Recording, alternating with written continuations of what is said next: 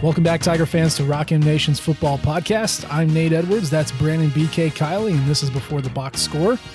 This is going to be the worst episode you've ever heard in your life because we got one nice thing to say and nothing but bad things to say. Because I'm Nate Edwards, I hate Mizzou, and I hate you for loving Mizzou. So yeah, welcome to the show. I'm mostly kidding. We do have some good things to talk about and some deep analysis to get into. But I'm trying to really stretch into my heel roll that I've recently acquired, and it's still a little tight. So working out the kinks. BK, how you doing, man? I'm doing all right. I didn't realize that we were going to crash the hopes and dreams of every Mizzou fan while we're on this podcast. But hey, I guess that's what we're here for. That's why I'm here. It's in the contract. It's what I do. It's what I do best. But yeah, again, it is July. Well, we're recording July 11th because BK's got to go on vacation. So you will be hearing this later on, and I'm sure that means 3,000 different news items will drop between then and when you hear this. But hello from the past. I hope you're having a great time in the future. There are basically just roster management talking stuff that we want to discuss today because it is July 11th. The next show you hear from us will be, that's going to be SEC Media Days, right? Because 2 weeks would be, yeah. So that's going to be SEC Media Days. That's cool. And then we get into August and we get back into 2 pods a week. Get it ready, everybody. Get ready. I am not ready yet. I got to limber up. But point is, it's going to be roster management heavy, as it mostly is in the offseason. But this might be the last time it's going to be roster management heavy. Who knows? So let's dig into it. Let's get into our first topic. The first thing we want to talk to you all about is a roster subtraction. We did lose a scholarship from the roster. Mr. Cannon York, senior defensive end, walk-on turned scholarship player under Eli Drinkwitz. He's from Lebanon, Missouri. He actually was getting some playing time last year. But along those last year lines, Cannon also left the team for about 3 games as he battled a bout of depression. If you remember back in the beginning, middle of last year's football season, Dave Matter did a story on it. Excellent read. I would suggest you check it out at the St. Louis Post-Dispatch. But Cannon did return for the Tennessee game, and he started to earn more playing time as the year ended. And I mean, he was going to be in a very crowded defensive line room, but he was a very experienced piece, and we know how Eli Drinkwitz feels about experienced pieces. Well, Cannon is no longer with the team. He put out a post on social media a couple days ago saying that he was walking away from the team, from football. Of course, your mind first goes to the demons that he has battled in the past, and you hope that this is for good reasons, either to address an issue or to just focus on other things that make him happy. But as far as the team goes, he is a scholarship down, and we just hope that the best for Cannon. And especially since it was going to be tough for him to crack the rotation. BK, any other thoughts other than those? I think those are the biggest ones. Do you have the official count right now on what that brings Mizzou to scholarship-wise? And I know all of these, like, publicly available is sometimes different than what they have internally, but where's yours at? I know you keep tabs the way on I have it right now is 41 offensive players, 42 defensive players, and 4 specialists. So that takes you to 87 on the roster currently. Okay. So, the unfortunate reality is this is necessary for them, you know? So you hate to see it, and you don't want to see them need to shed guys from the roster, but sometimes people get recruited over, and that's what's happened, especially on the defensive line this offseason. I mean, we've talked about this a number of times where they just have too many guys for that position group. I mean, you look at, there's only so many snaps to go around, and they have, just when it comes to like upperclassmen, 9 guys on the roster right now. And that's not including anybody that is a senior in 2024 or beyond. So it's tight right now on the defensive line. You've got like 18 guys that are on scholarship, I think, from that group. And unfortunately, this is part of the way that college football goes. To be able to improve your roster, sometimes you got to be able to let other guys move on. So you hope that this is something that ends up working out well for Cannon, and you hope that he's able to overcome everything that he's fought in his time at Mizzou.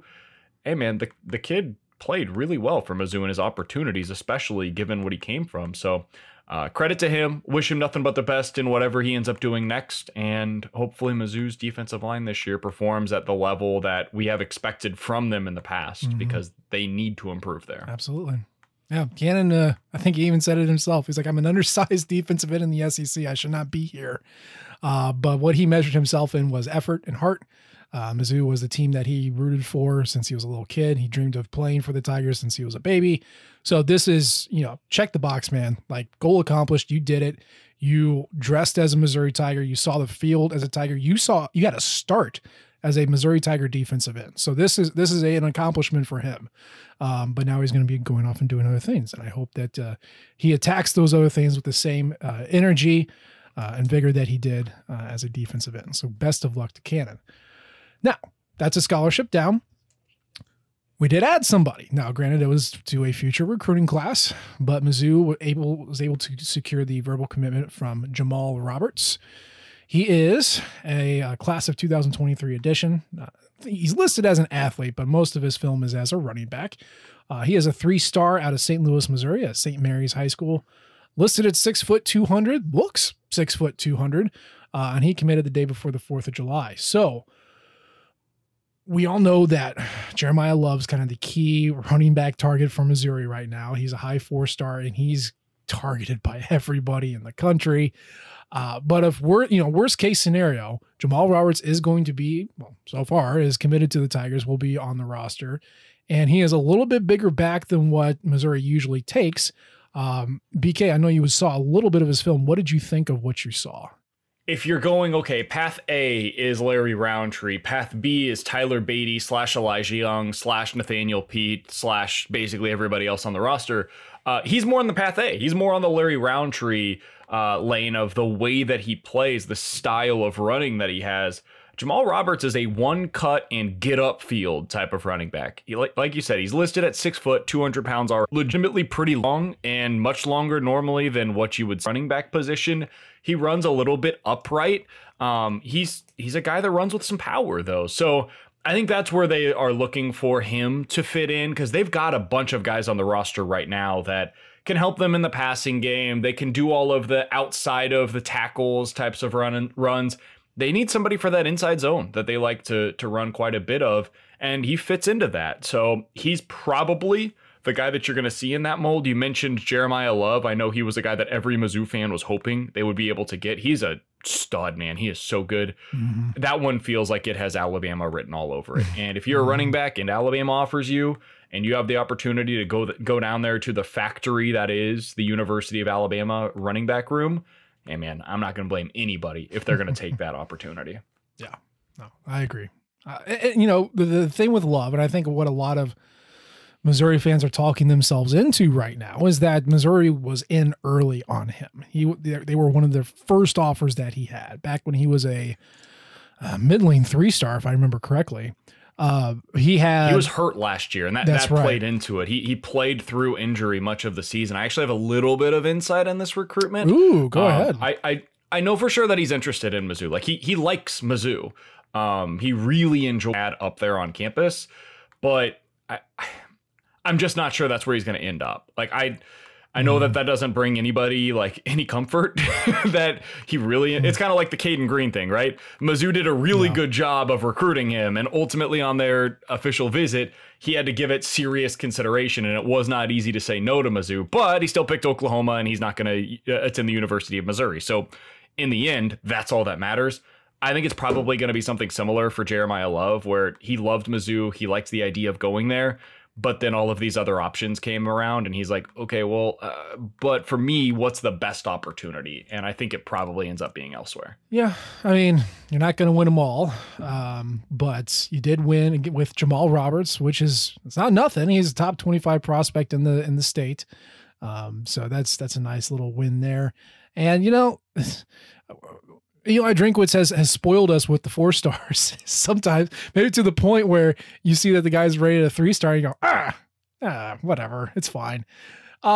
guess what, y'all? Most rosters are built with 3 stars. Like that's just kind of how it goes. Now that's the numbers, right? There's way more 3 stars than there are 4 and 5 stars, but you need these sorts of contributors as well. You don't need to recruit just a roster of blue chippers who are going to leave in 3 years. You also need some stability. You need some practice players. You need some guys who can grow into the role, that are going to stick around and learn the program and be that culture that all coaches talk about. And this is a guy who can do that. I'm not saying that as a backhanded compliment. I was like, well, he can't see the field in his first year. Maybe he does, but you do need some multi-year players to litter your roster and build some depth. And if you just do that with blue chippers, then, that's a shorter turnaround as far as recruiting and rebuilding. This guy is a legit athlete. I liked, what I saw. BK talked about what he saw. He's a little bit different flavor of running back, which is pretty cool. So, this is a good addition. And by the way, you still have 2 4-stars in Brett Norfleet and Jabari Johnson. So it's not like recruiting is completely dried up. I know 3 stars aren't as sexy, but it's still a good addition, and he could very much turn into a great running back for the Tigers in a couple of years. So that is where we're at as far as roster additions in the future sense. Let's talk about the misses. Since we're already talking about recruiting, you might have heard, BK already talked about it, Caden Green, who was a long time Oklahoma lean, basically since he really hit the mainstream as far as popularity with college programs. He was leaning Oklahoma for most of it. Missouri did give it its best shot, did have to make him think about it, but he did choose the Sooners. And then, of course, earlier in the week, Amir Herring out of Michigan chose to go to Michigan. So those are 2 blue chip offensive tackles that Missouri was in on, that felt pretty good about, that they missed on. What's left right now is Logan Reichert and Miles McVay as far as offensive tackles go. Recently, it sounds like McVay is kind of leaning maybe towards Alabama or somewhere else, but Reichert is still firmly in the conversation here. But again, BK, there's 2 different kind of thoughts on recruiting and the Drinkwitz staff. And oddly enough, I am the more pessimistic of the 2 of us. So you're taking the negative Nate stance. So I want to let you go first.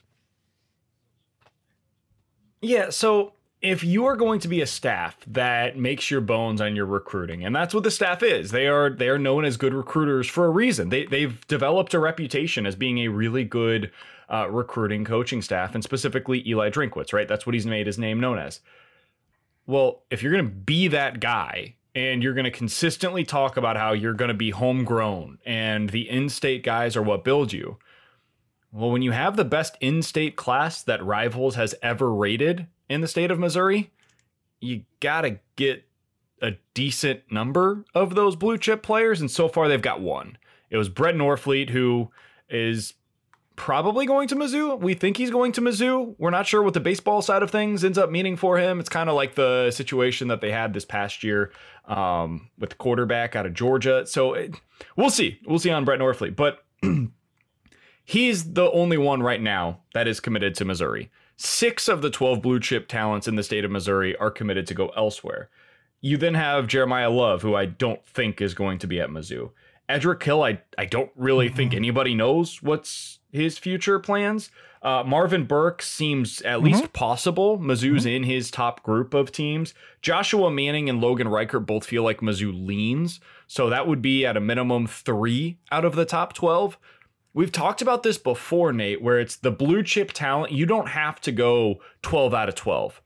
But somewhere around 50% is where they were at the end of the Gary Pinkel era, and that's how they became what they were in 2013 and 2014, and that's where you wanted to be under Eli Drinkwitz.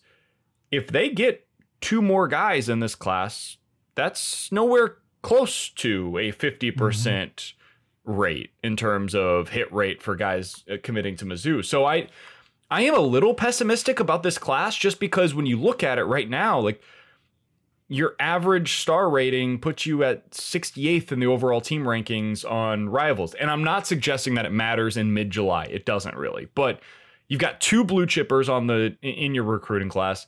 You've got 4 guys that are 3 stars, 1 2-star kicker.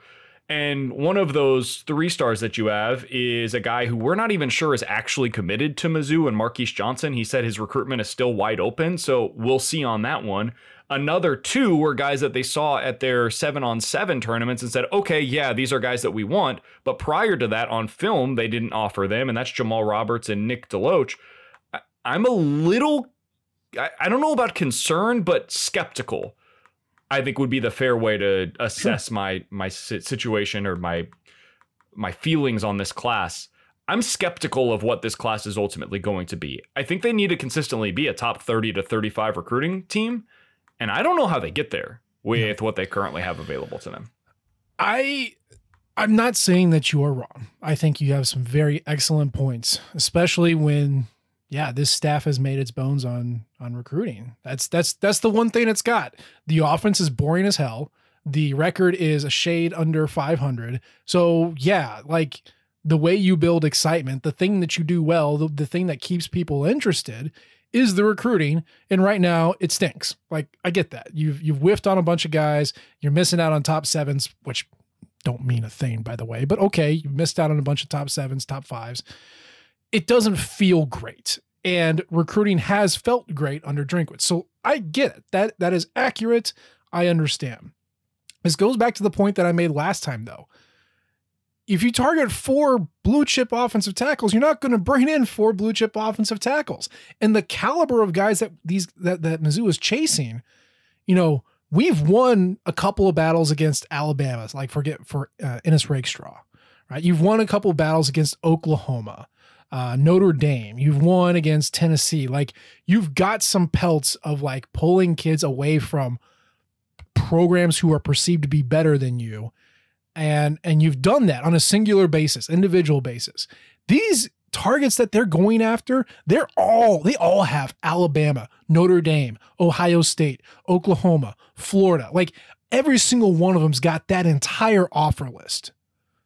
And so these guys are good.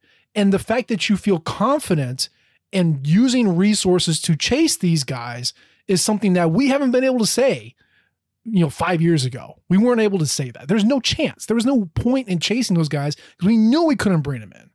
But this staff thinks that they can. So losing to elite recruiters like that is going to happen when you are Mizzou and they are Oklahoma or Ohio State or Alabama or Auburn or LSU. That's just going to happen.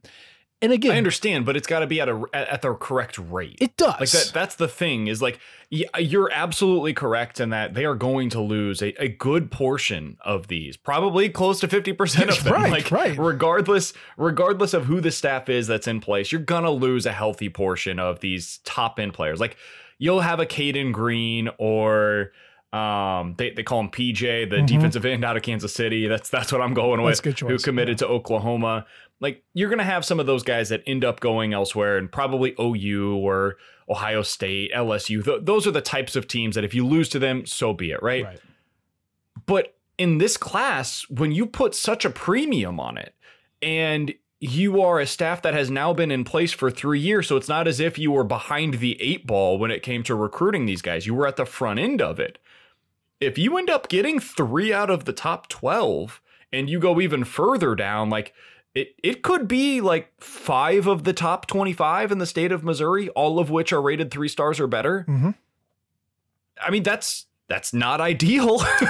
It's not what you're looking for as you come into this class. So it just makes everything so much harder. Now you have to go out there and later in the game try to make up ground on players that are not from the state of Missouri. Right. And that just makes it even more difficult. And now you've got other question marks that come into play as to why other players or other teams that are in state there are not recruiting them harder. So it kind of goes back to like when Mizzou got into the SEC and they started recruiting these kids from Florida. Well, they got a bunch of kids from Florida, but we later learned there were reasons why they were able to get those kids out of the Florida area. Right. So I just think I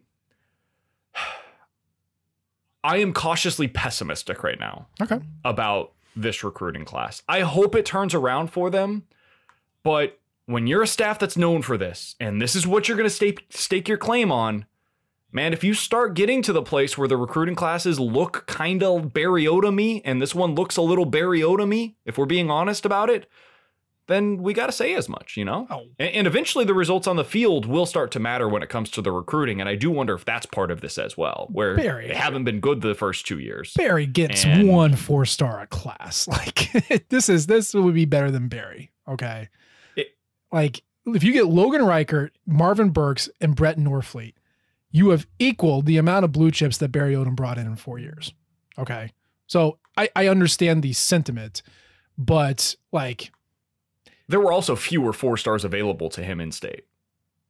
that's fair. Like, there are more 4-stars available in this class than there were at any point during the Barry Odom era in the state of Missouri. And then like you look back to that Tiger 10, for example, Sure. like we all thought that was a great class. He ended up with one of them, and we were super critical of that staff. They could end up with 1 or 2 of these guys. So, I mean, it's just, if I was going to be critical of them then, I also have to be critical of the staff now. Right. I've got to be fair to both. But even if they weren't 4 stars, even if they weren't blue chips, in 4 classes, he had 13 kids from Missouri. Every single recruiting cycle, he had to go out of state because he could not get the Missouri kids. It was the Barry I'm Odom with plan. Go to Michigan, go to Wisconsin, go to South Carolina, go to New Mexico, because he could not pitch Missouri to Missouri kids. 13 Missouri kids in 4 years. Like Kurt, You know why? Hey, we've rehashed this a million different times, and I'm right there with you. And this is an individual class as opposed to stacking bad classes Right. on one another. And that's what Barry did that ultimately got him fired, was he stacked bad class on top of bad class on top of bad class, Right. and then you get a bad team. Yes. This could potentially be one average class, Yes. where maybe this ends up being the outlier. But the first 2 classes, Drinkwitz did his first 2 full classes. He did a tremendous job of bringing in really high level talent. Right. And I think there were still some Mizzou fans that were skeptical of, okay, you did this at the beginning. What happens when people start seeing what your team does on the field? And that's it. And now that they have, Yeah. and you've started seeing, hey, some of the kids that they've recruited that were really high level players aren't seeing the field. Bingo. And they're recruiting over them right now. Mm-hmm. Is that playing into this? My answer is I don't know. But I do think it is something worth monitoring at this point. It is something that opposing staffs absolutely bring up. They absolutely do it. It's like, yeah, they brought in a bunch of blue chips. You know, how many are seeing the field? They absolutely talk about it. The coaches aren't dumb. Okay. Now, I think the record over 2 years plays into that. Like, you know, when you first start off as a coach, you haven't lost a game. You can pitch any vision that you want, and then you're not wrong. Cool. Then you get on the field and you go 5-5 and like, okay, there's something there. And then, you know, you get another good class, and then 6-7 and it's like, oh, okay. You know, it's kind of the same thing. Offense is boring. The defense is bad. Like, okay, what am I joining up here? But like, you know, take, you know, the top, you know, 3 of the top 10, Shadavian Bradley, and then PJ, and then Edric Hill, like your defensive linemen. Missouri just brought in like every single transfer defensive lineman you can think of. Where are you going to fit in? Like some of those guys still have 2 years to play. You know, Caden Green and Logan Reichert, one of those is still in play. You know, Love is going to be tough. Gray was never going to be a Missouri lean, but like, you know, you have your tight end in Norfleet. You don't need Markway. So, I mean, there's a lot of different ways you can view this. The record isn't great. The blue chippers aren't playing, and you're missing out on some in-state guys when you've made that your thing and you've made recruiting your thing, and now you're not doing it. So Can we go through real quick? Sure. While we're talking about this, I just, since we have the time and there's not a whole lot to talk about right now. Let's go back through this. So class of 2020, their top rated players. Let's go through the 5.73 stars that they had and whether or not they've had decent amount of playing time or not. Okay. Jay Macklin. No, gone. Yeah. Bye-bye. Mitchell Walters hasn't seen really seen the field for any meaningful amount of time. No. JJ Hester. Transferred away. Brady Cook. He's our boy. Probably going to be starting, but we'll see.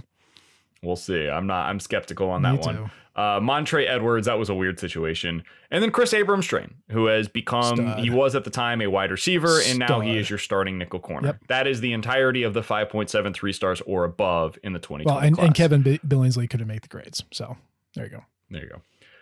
In 2021, Tyler Macon, Mm-hmm. He's our guy. Travion Ford. Some point. But not now. Not now. Dalen Carnell. Some point, not now. Kyron Montgomery. That's a little TBD. He got Injured, hurt last year. yeah. Kind of unfair. Yeah. Dominic Lovett has seen the field. Good. Makai Wingo was tremendous. Yes. Oh, but transferred. Taj Butts, God Yeah. only knows what happened there. I can't explain it. Zach Lovett, no. Unclear. Tyler Hibbler hasn't seen the field. Unclear. Yeah. Arden Walker kind of saw the field. He was interesting, but And- only against G5s. And Jadarius Perkins was Bye-bye. a weird situation as Yeah. well. So now we're at 2022. Mhm. And these are the guys that just got on campus, and it's impossible to say. Mhm. So that's kind of what I'm saying is we just went through every 5.73 star or above that committed to Mizzou over the past couple of years. And man, there's like 5 of them that have contributed in a meaningful way so far. Mhm. And if I'm, like you said, an opposing coach, man, that's my selling point. Absolutely. I'm looking at these kids and saying to them, well, you could go there and they can sell you on how great it's going to be to play for the home school. But are you actually going to play? Because I can show you a number of players on this list that I've got right here that went there, were the home state kid, or were coming from out of state and believed they would get a better opportunity there, and they're not playing. So I think that's something that definitely is at least worth taking into consideration. Absolutely. It's also July 11th.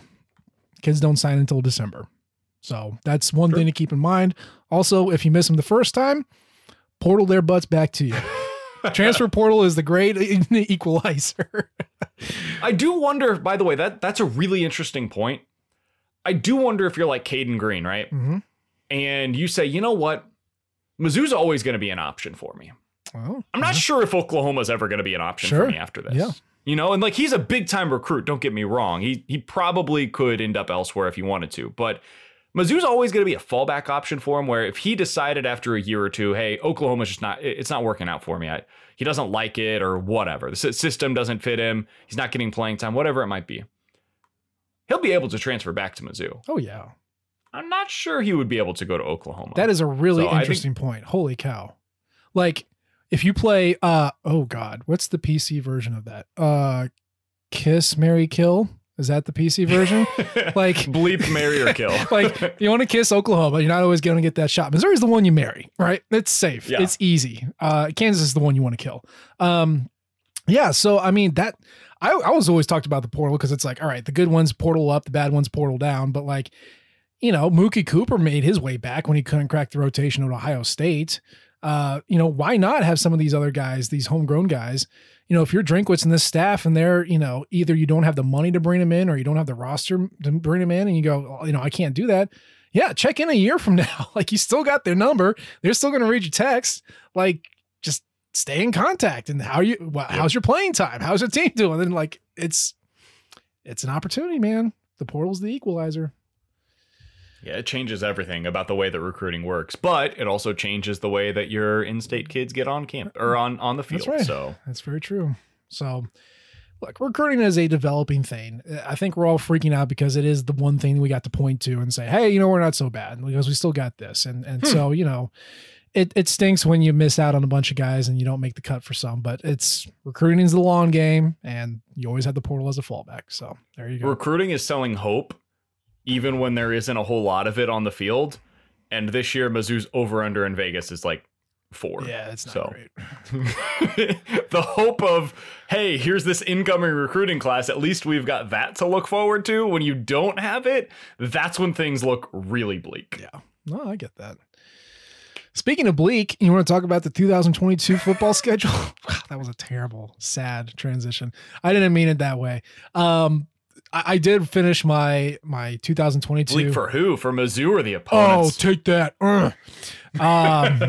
Certainly for Louisiana Tech, I'll tell you that. The 2022 opponent preview series is done. I previewed all 12 teams. Very glad I am done with that. I have a piece going up tomorrow because, again, I said it's 8:30 on a Monday.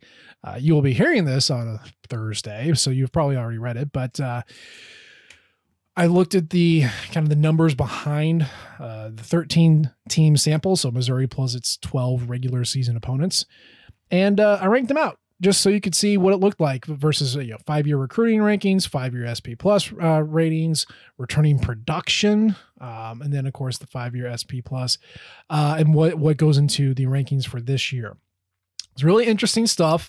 Missouri ends up kind of where you expect it to be as far as recruiting rankings go. If you take the 13 team sample set, which is the 12 regular season opponents plus Missouri, Missouri is 8th in 5-year recruiting, but it is one of 2 teams whose recruiting has actually improved over that time frame by a significant amount. Vanderbilt is the other one, curiously enough. If you look at returning production, Tennessee is 17th in the country and 1st on the schedule, but Missouri is 5th at 67% of their production from last year coming back. If you look at the 5-year SP plus ratings, believe it or not, Missouri's 4th, but they are also one of 2 teams who has regressed by 30 spots in SP plus, Vanderbilt being the other one. So that's kind of an interesting conundrum right there. And of course, Missouri is ranked 54th heading into the season, which is like 9th on the 13 team sample. BK, I want to tell you something that I found really, really interesting, and I want to get your opinion on it.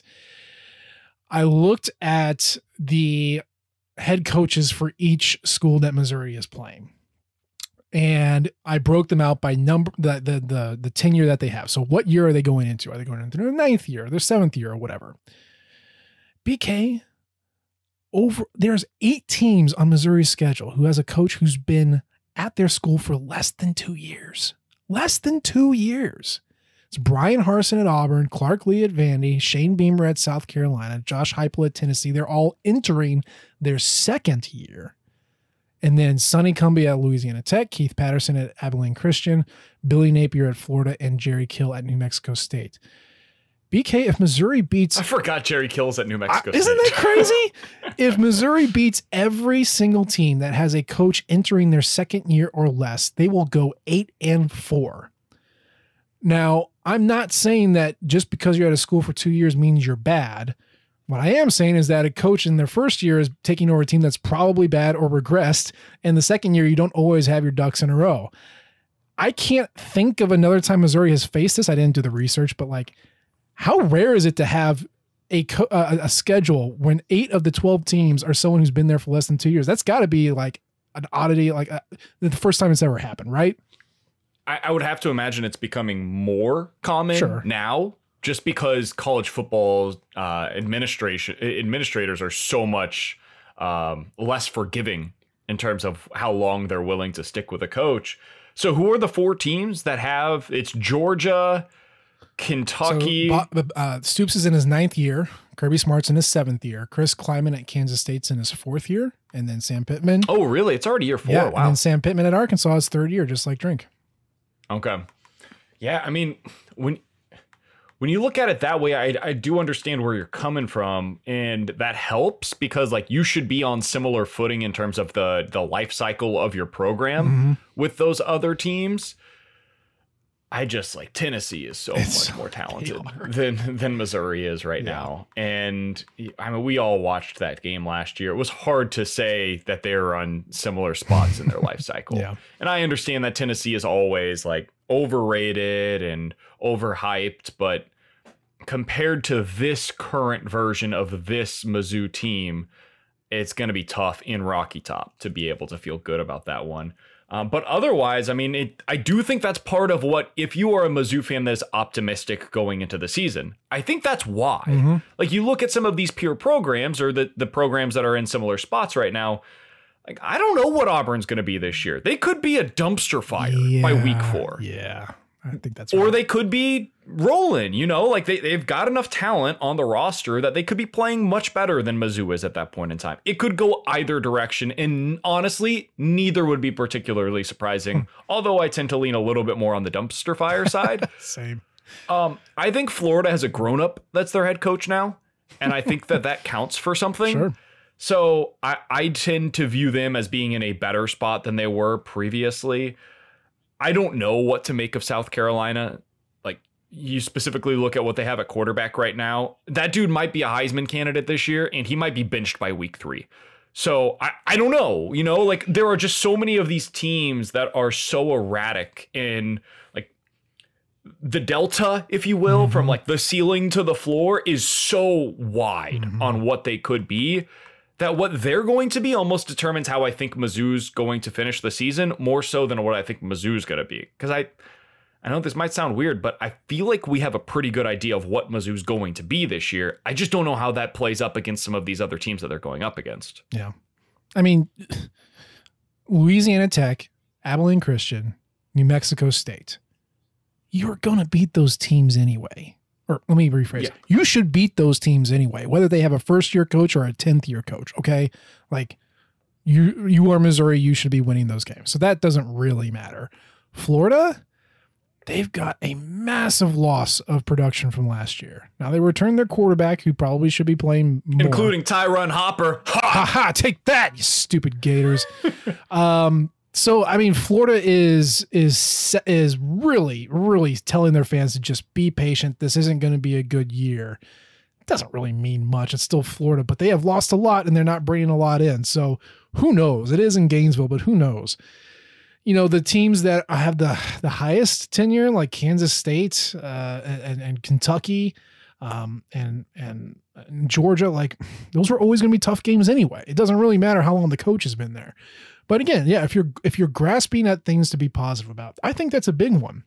The other one is that thanks to the fact that Desiree Reed-Francois got us out of that idiotic Middle Tennessee road trip and swapped it in for Louisiana Tech, Missouri's got 7 home games and 5 road games. Win your home games, you're 7-5. Again, easier said than done.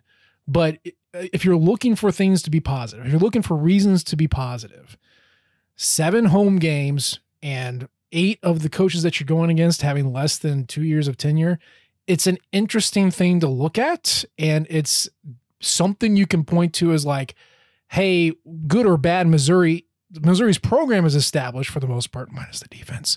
And so it might be some stability or, you know, whatever, like intangible you can point to say that it gives them a leg up heading in the game. You never know until the ball gets kicked off, but it's the off season still. So we can still point to that and go, maybe something fun happens. Yeah. I think that's probably the way to look at it, is just like, it's super interesting. And I think it is telling of where college football is nowadays, where it's like, it's almost the microwave idea, right? Hey, if it doesn't work within 3 years, let's move on and see if somebody else can. Mm-hmm. And if they don't work within 2 to 3 years, we're going to move on to the next guy and maybe he can catch lightning in a bottle. Mm-hmm. And then you just keep on churning and hoping that the next guy is going to be your guy, that you catch lightning in a bottle. He stays there for another 2 years and then ends up getting the bigger job and you're back into the same cycle once again. Mm-hmm. Like, that's what college football has become. I think overall it's led to a lot of other conversations that we could have about maybe the diminishing of the sport and the meaning of the regular season and all of these different things. Sure. That's not for this particular podcast. It's going to lead to some certainly interesting and potentially more meaningful games, especially against teams like Auburn or Florida or South Carolina, than what you otherwise would expect given the talent the talent discrepancy in those games. Yeah. I am very excited. I love the off season because you can like really explore some interesting topics, but I am ready for it to be done because, you know, you work yourself into a lather over, you know, things here or there, disrespect, or, you know, things that get it wrong, or you don't understand it, the team, you know, you don't understand what we really have. And like, that's fun for a little bit, but you know, the good news is that between recruiting and like spring practice and then the coaches conferences and then media days, like it's kind of just a continuous cycle of college football. So that is cool, but you got to have the games to play so you can see exactly where you stand and know exactly what you have, and then either hope for next year or enjoy the season that you're in. But I think that's going to do it for us. You know, BK, do you have anything, any parting shots for us? I don't think so, man. I'm very curious to see how the rest of this recruiting cycle goes for Mizzou, because they need to improve what they currently have available to them. But I think it's coming. I hope it's coming. I'm just skeptical right now. Yeah. No, I get that. Well, BK is off on vacation, so you're not going to hear from him. He's going to be having fun. I'm going to be off in San Diego for a bachelor party. I'll probably die in Tijuana. So, RIP me. But assuming that I don't die, I will be back. But that's going to be the show for today. As always, we appreciate the downloads and the subscriptions. You can leave a comment or you can rate us. We love all types of feedback from you all. You can follow us on Twitter. I am at Nate G. Edwards. He is at BK Sports Talk. And of course, you can follow the Rock M flagship at Rock M Nation. We appreciate you tuning in this time. We'll try to do better next time. And until then, MIZ. ZOU.